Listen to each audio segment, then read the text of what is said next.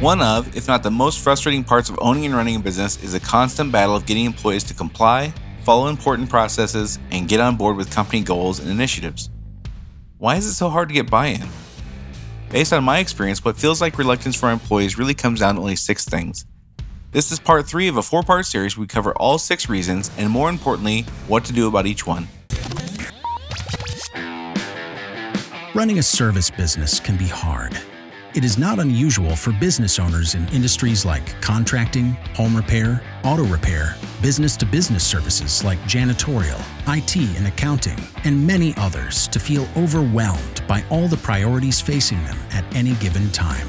Between addressing the needs of the customers, managing the employees, figuring out the financials, and getting processes in place, feeling like you're making significant progress on your business journey can be difficult. Welcome to Service Industry Success, hosted by Brian Harding. Each week, Brian will look at real-world strategies for building the business you are dreaming of, while also sharing tactics to get through some of the most frustrating parts of business ownership with a lot more ease. Let's get started.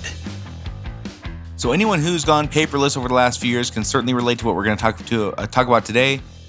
The example when going paperless would be, technicians who sit through your training as you talk about how you're getting rid of paper invoices and you're going to paperless and you're using your tablets and your apps and they sit through the training and we train them up and we ask, anybody got any questions? Everybody sure they know what they're doing? Yep. We're all good.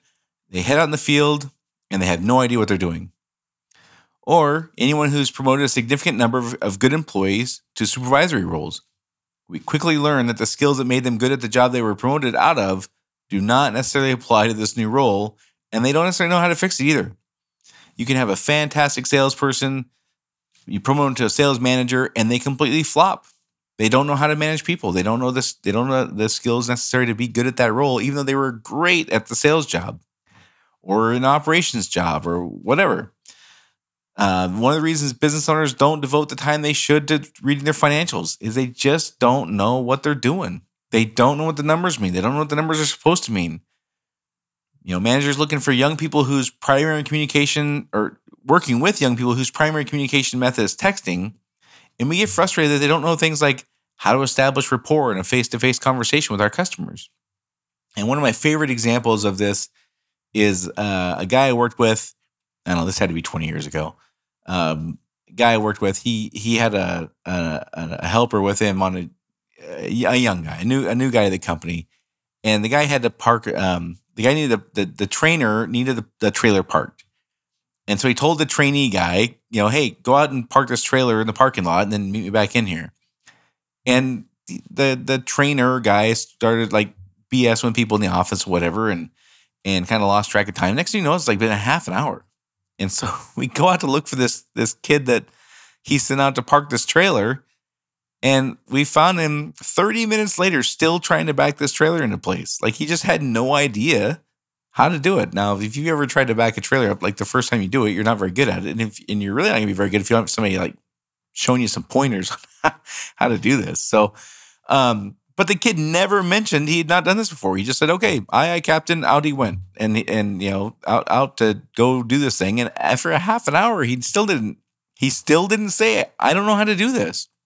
So the third most common reason, in my opinion, on why people don't do things we need them to do is they frankly just don't know how.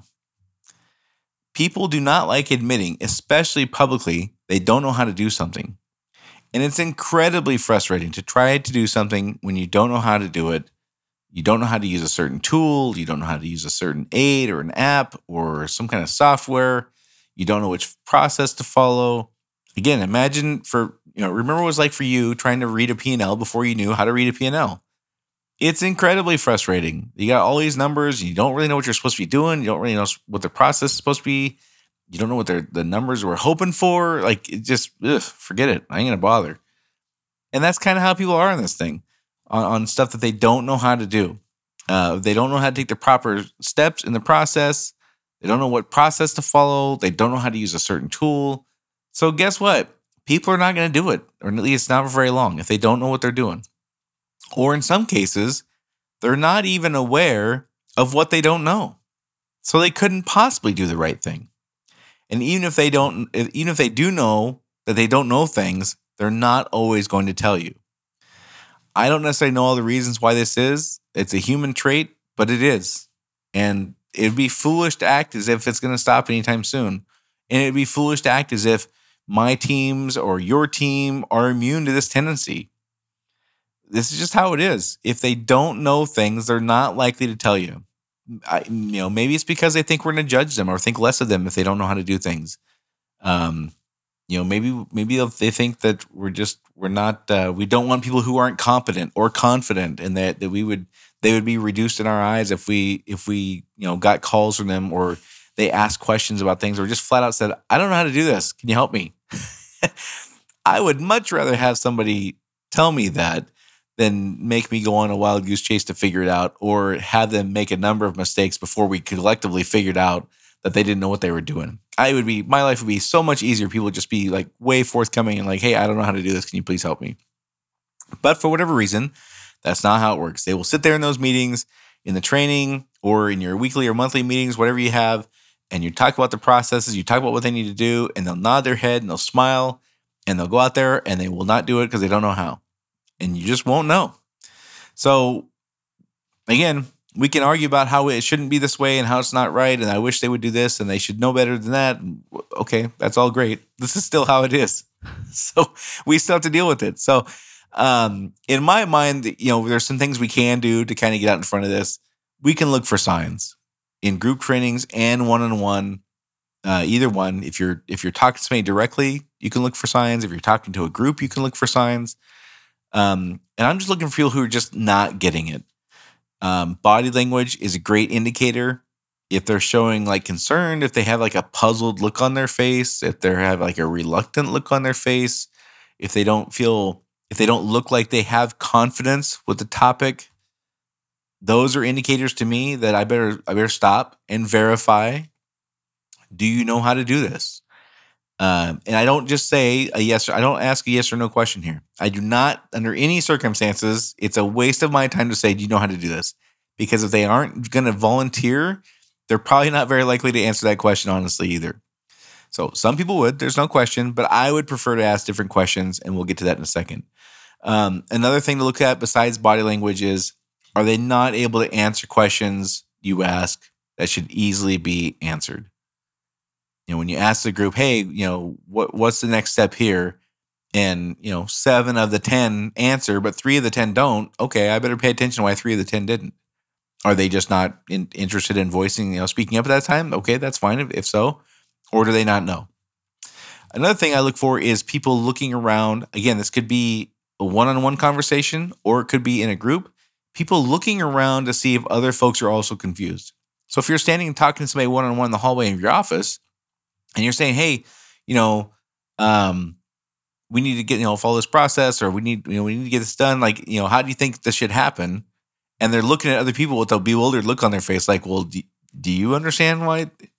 Then Or in a group meeting, same thing. If they're looking around kind of for validation and kind of that look of, "Please don't let me be the only one who doesn't get this." If you see them doing that, then you know. But even if we aren't able to suss that stuff out with those kinds of things, it's hard. If you have 40 people in your company and you're having a group meeting, it's hard to be able to pick that out of all 40 people in a room. We still have to develop a method of sniffing out those situations where people don't know things that they are reluctant to say they don't know without humiliating them. If we embarrass them or humiliate them, they will go further into their cave, not come out of it. They will go further into hiding what they don't know rather than being more forthcoming. And that's just the way it is. And sometimes it's they don't know the process. Sometimes they don't know like step by step what to do. Sometimes they don't know how to use the software, the app, the tool. I can't tell you how many times I've talked to people about, "We're going to use this tool to go do whatever job." And they nod their head and smile. "Yep, got it." And then when it comes down to it, like, how would it look if this tool is working right? And they go, "I don't know." And then they have no choice but to just kind of say, "Yeah, I have no idea how this tool works." Or if it's to ask them, like, "How do you maintain this tool?" And they just kind of get that blank look on their face. Or with apps on software and tablets and stuff like that. Like, how do you know it's working right? And they get that kind of blank look on their face, then you know. And again, my goal is to get to the bottom of this stuff and figure this out without embarrassing them. I do not want to embarrass them. If anything, I want this to motivate them to come forward more openly next time without me prodding them. I want to demonstrate to them that it's way cool if you don't understand something here and you ask. It's totally okay for you to like raise your hand and be like, I just don't get it. Sorry, I know you've covered it 23 times. I just don't get it. Sorry. I would much rather have that scenario than the alternative, which is they pretend like they know, they don't, and then bad things happen. For me, one of my goals in training is to make it crystal clear and create an environment where people are able and willing to step up and say, I don't get it. I absolutely want that. But I know, especially with new hires, new people in the company, people who have a certain level of seniority or confidence or whatever it is, they're just never going to do it. That's okay. It's still my job to figure this out. I do wish it was easier, and I do wish they would come forward with this stuff more. But if they're not going to, ultimately, I guess it's a selfish act because I don't want to have to deal with the consequences. So I would rather put the investigative work in to make sure that they know what they're doing versus not doing that, and then I got to pay the price. I got to answer the customer who's mad.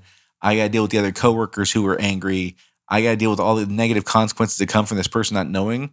I would rather just figure it out up front and deal with it then. And again, I know that's a selfish thing because I want to be free to go do other things. I don't want to have to worry about this one thing getting done. Like, I got other things to do.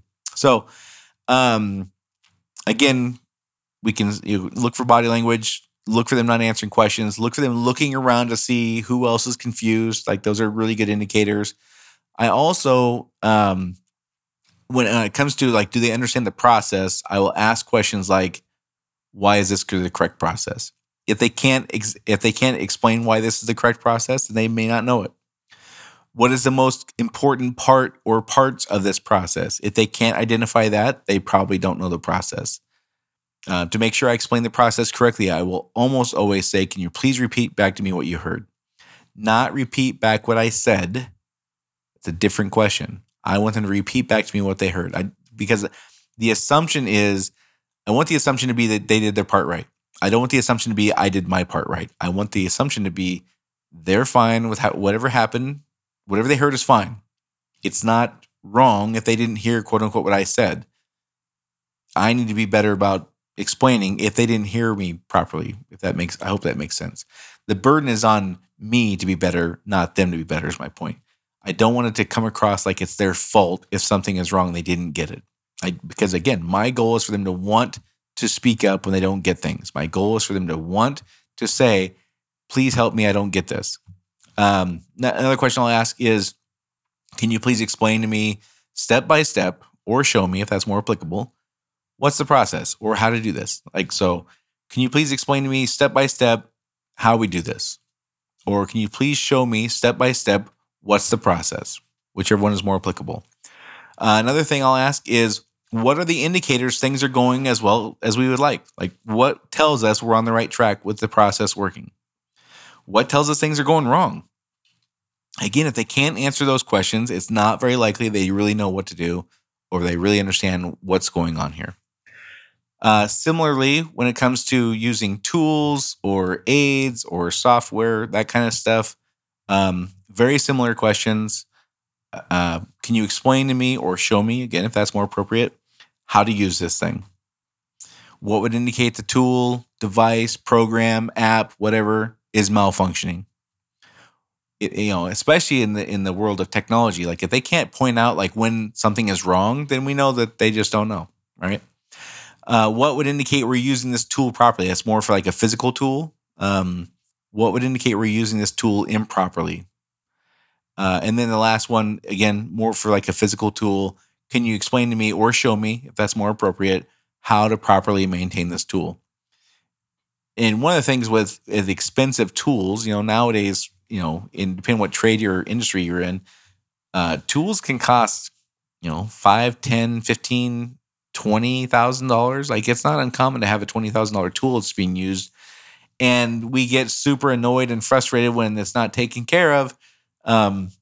We don't do a great job generally speaking, asking up front, can you show me how you maintain this thing? We do a great job of getting pissed later on when it's not taken care of well.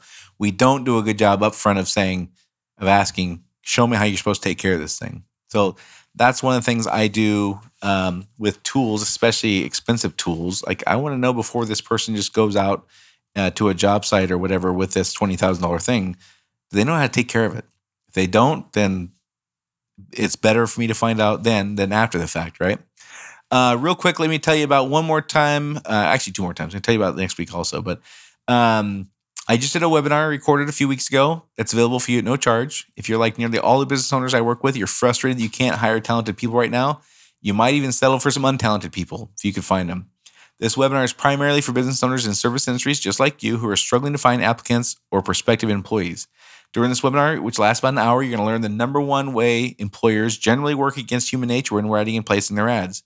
And then there's surprise when they don't work. You'll learn the 5 questions you must answer in every ad if you want applicants to respond, and you'll learn the number one obstacle that prohibits applicants from acting right away. And here's the thing. I know for many folks, free webinars are now not popular amongst some people because you're afraid of the big sales pitch at the end. There is no sales pitch at the end of this thing, or if there is, I think it might still be on there. The deadline's passed for it. The open enrollment period for our group coaching is passed. The next open enrollment's not until June, so there's nothing for you to worry about. Go check out the free information. That's very helpful. Learn what other business owners have done specifically that have, in some cases, have gone from they couldn't hire anybody for 2 years to in 6 weeks they had to turn the ad off because they hired 6 people instead of 3. They were hoping to hire 3 and they hired 6. And they couldn't bring on a single other person, so they had to turn off the ad after only 6 weeks after struggling for 2 years. So I promise this will change the way you write your ads. So watch it anytime. Go to freehiringwebinar.com. That's freehiringwebinar.com. So back to our issue here with people not admitting, especially publicly, they don't know how to do something. They do not like admitting that. They do not like fessing up that, hey, I know we just spent an hour talking about this. I just don't get it. Or I know I've been in this company for 3 years. I don't know how to do this. It's incredibly frustrating to try to do something when you don't know. People will not do that for very long. They will just give up. So having an expectation that they're going to keep trying to do things that they don't know how to do is just, we're setting ourselves up for failure. We have to verify they know what they're doing. We have to verify they know the process, that they know the steps. They can explain it to us. So people are not going to do that for very long. Keep trying if they don't know. They will just do what they know. And that's just the way it is. In some cases, they're not even going to be aware of what they don't know.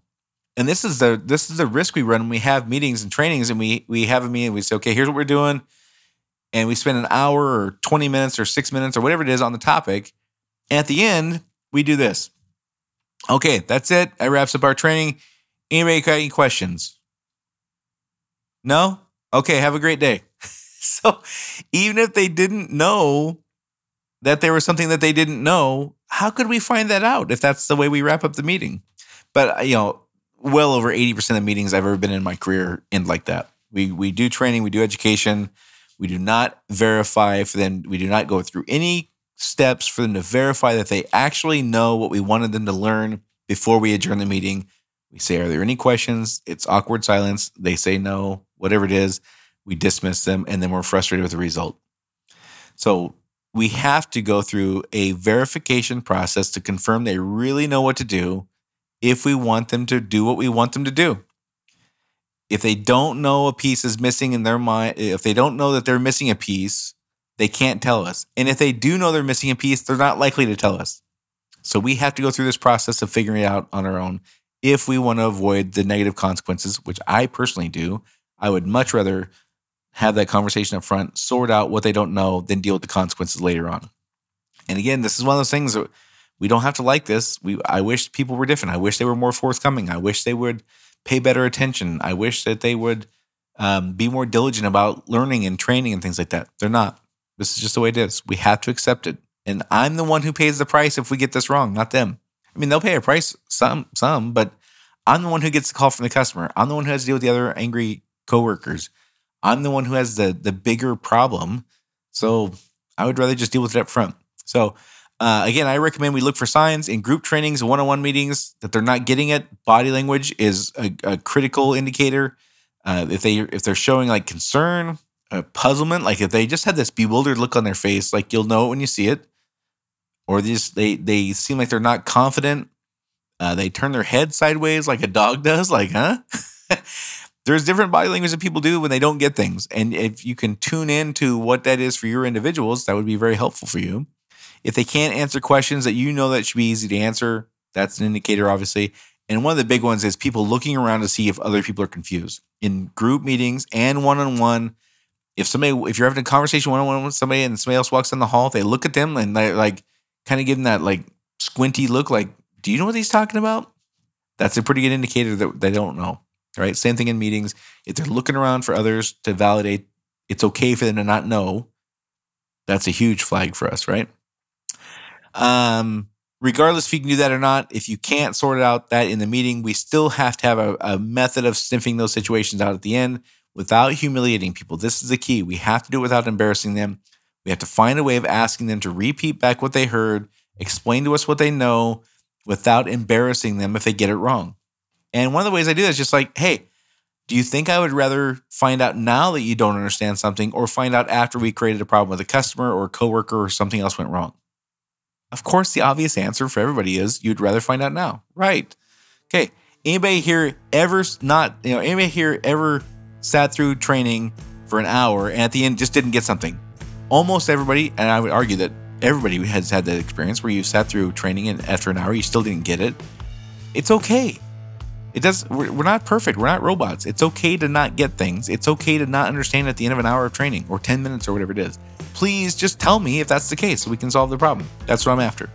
Okay, that's it for this week. Don't forget to go to freehiringwebinar.com to learn the exact strategies other business owners implemented to find talented people after struggling for so long. If you're struggling to find people, I promise this webinar will change the way you write your ads. So other than that, please share this podcast with a friend or colleague who's a business owner in a service industry just like you. And if you haven't had a chance yet, please give us a rating and review. If you can spare a couple minutes, that would be awesome. Thank you to everyone who's done that so far. And that's it for this week, and I'll see you all next week.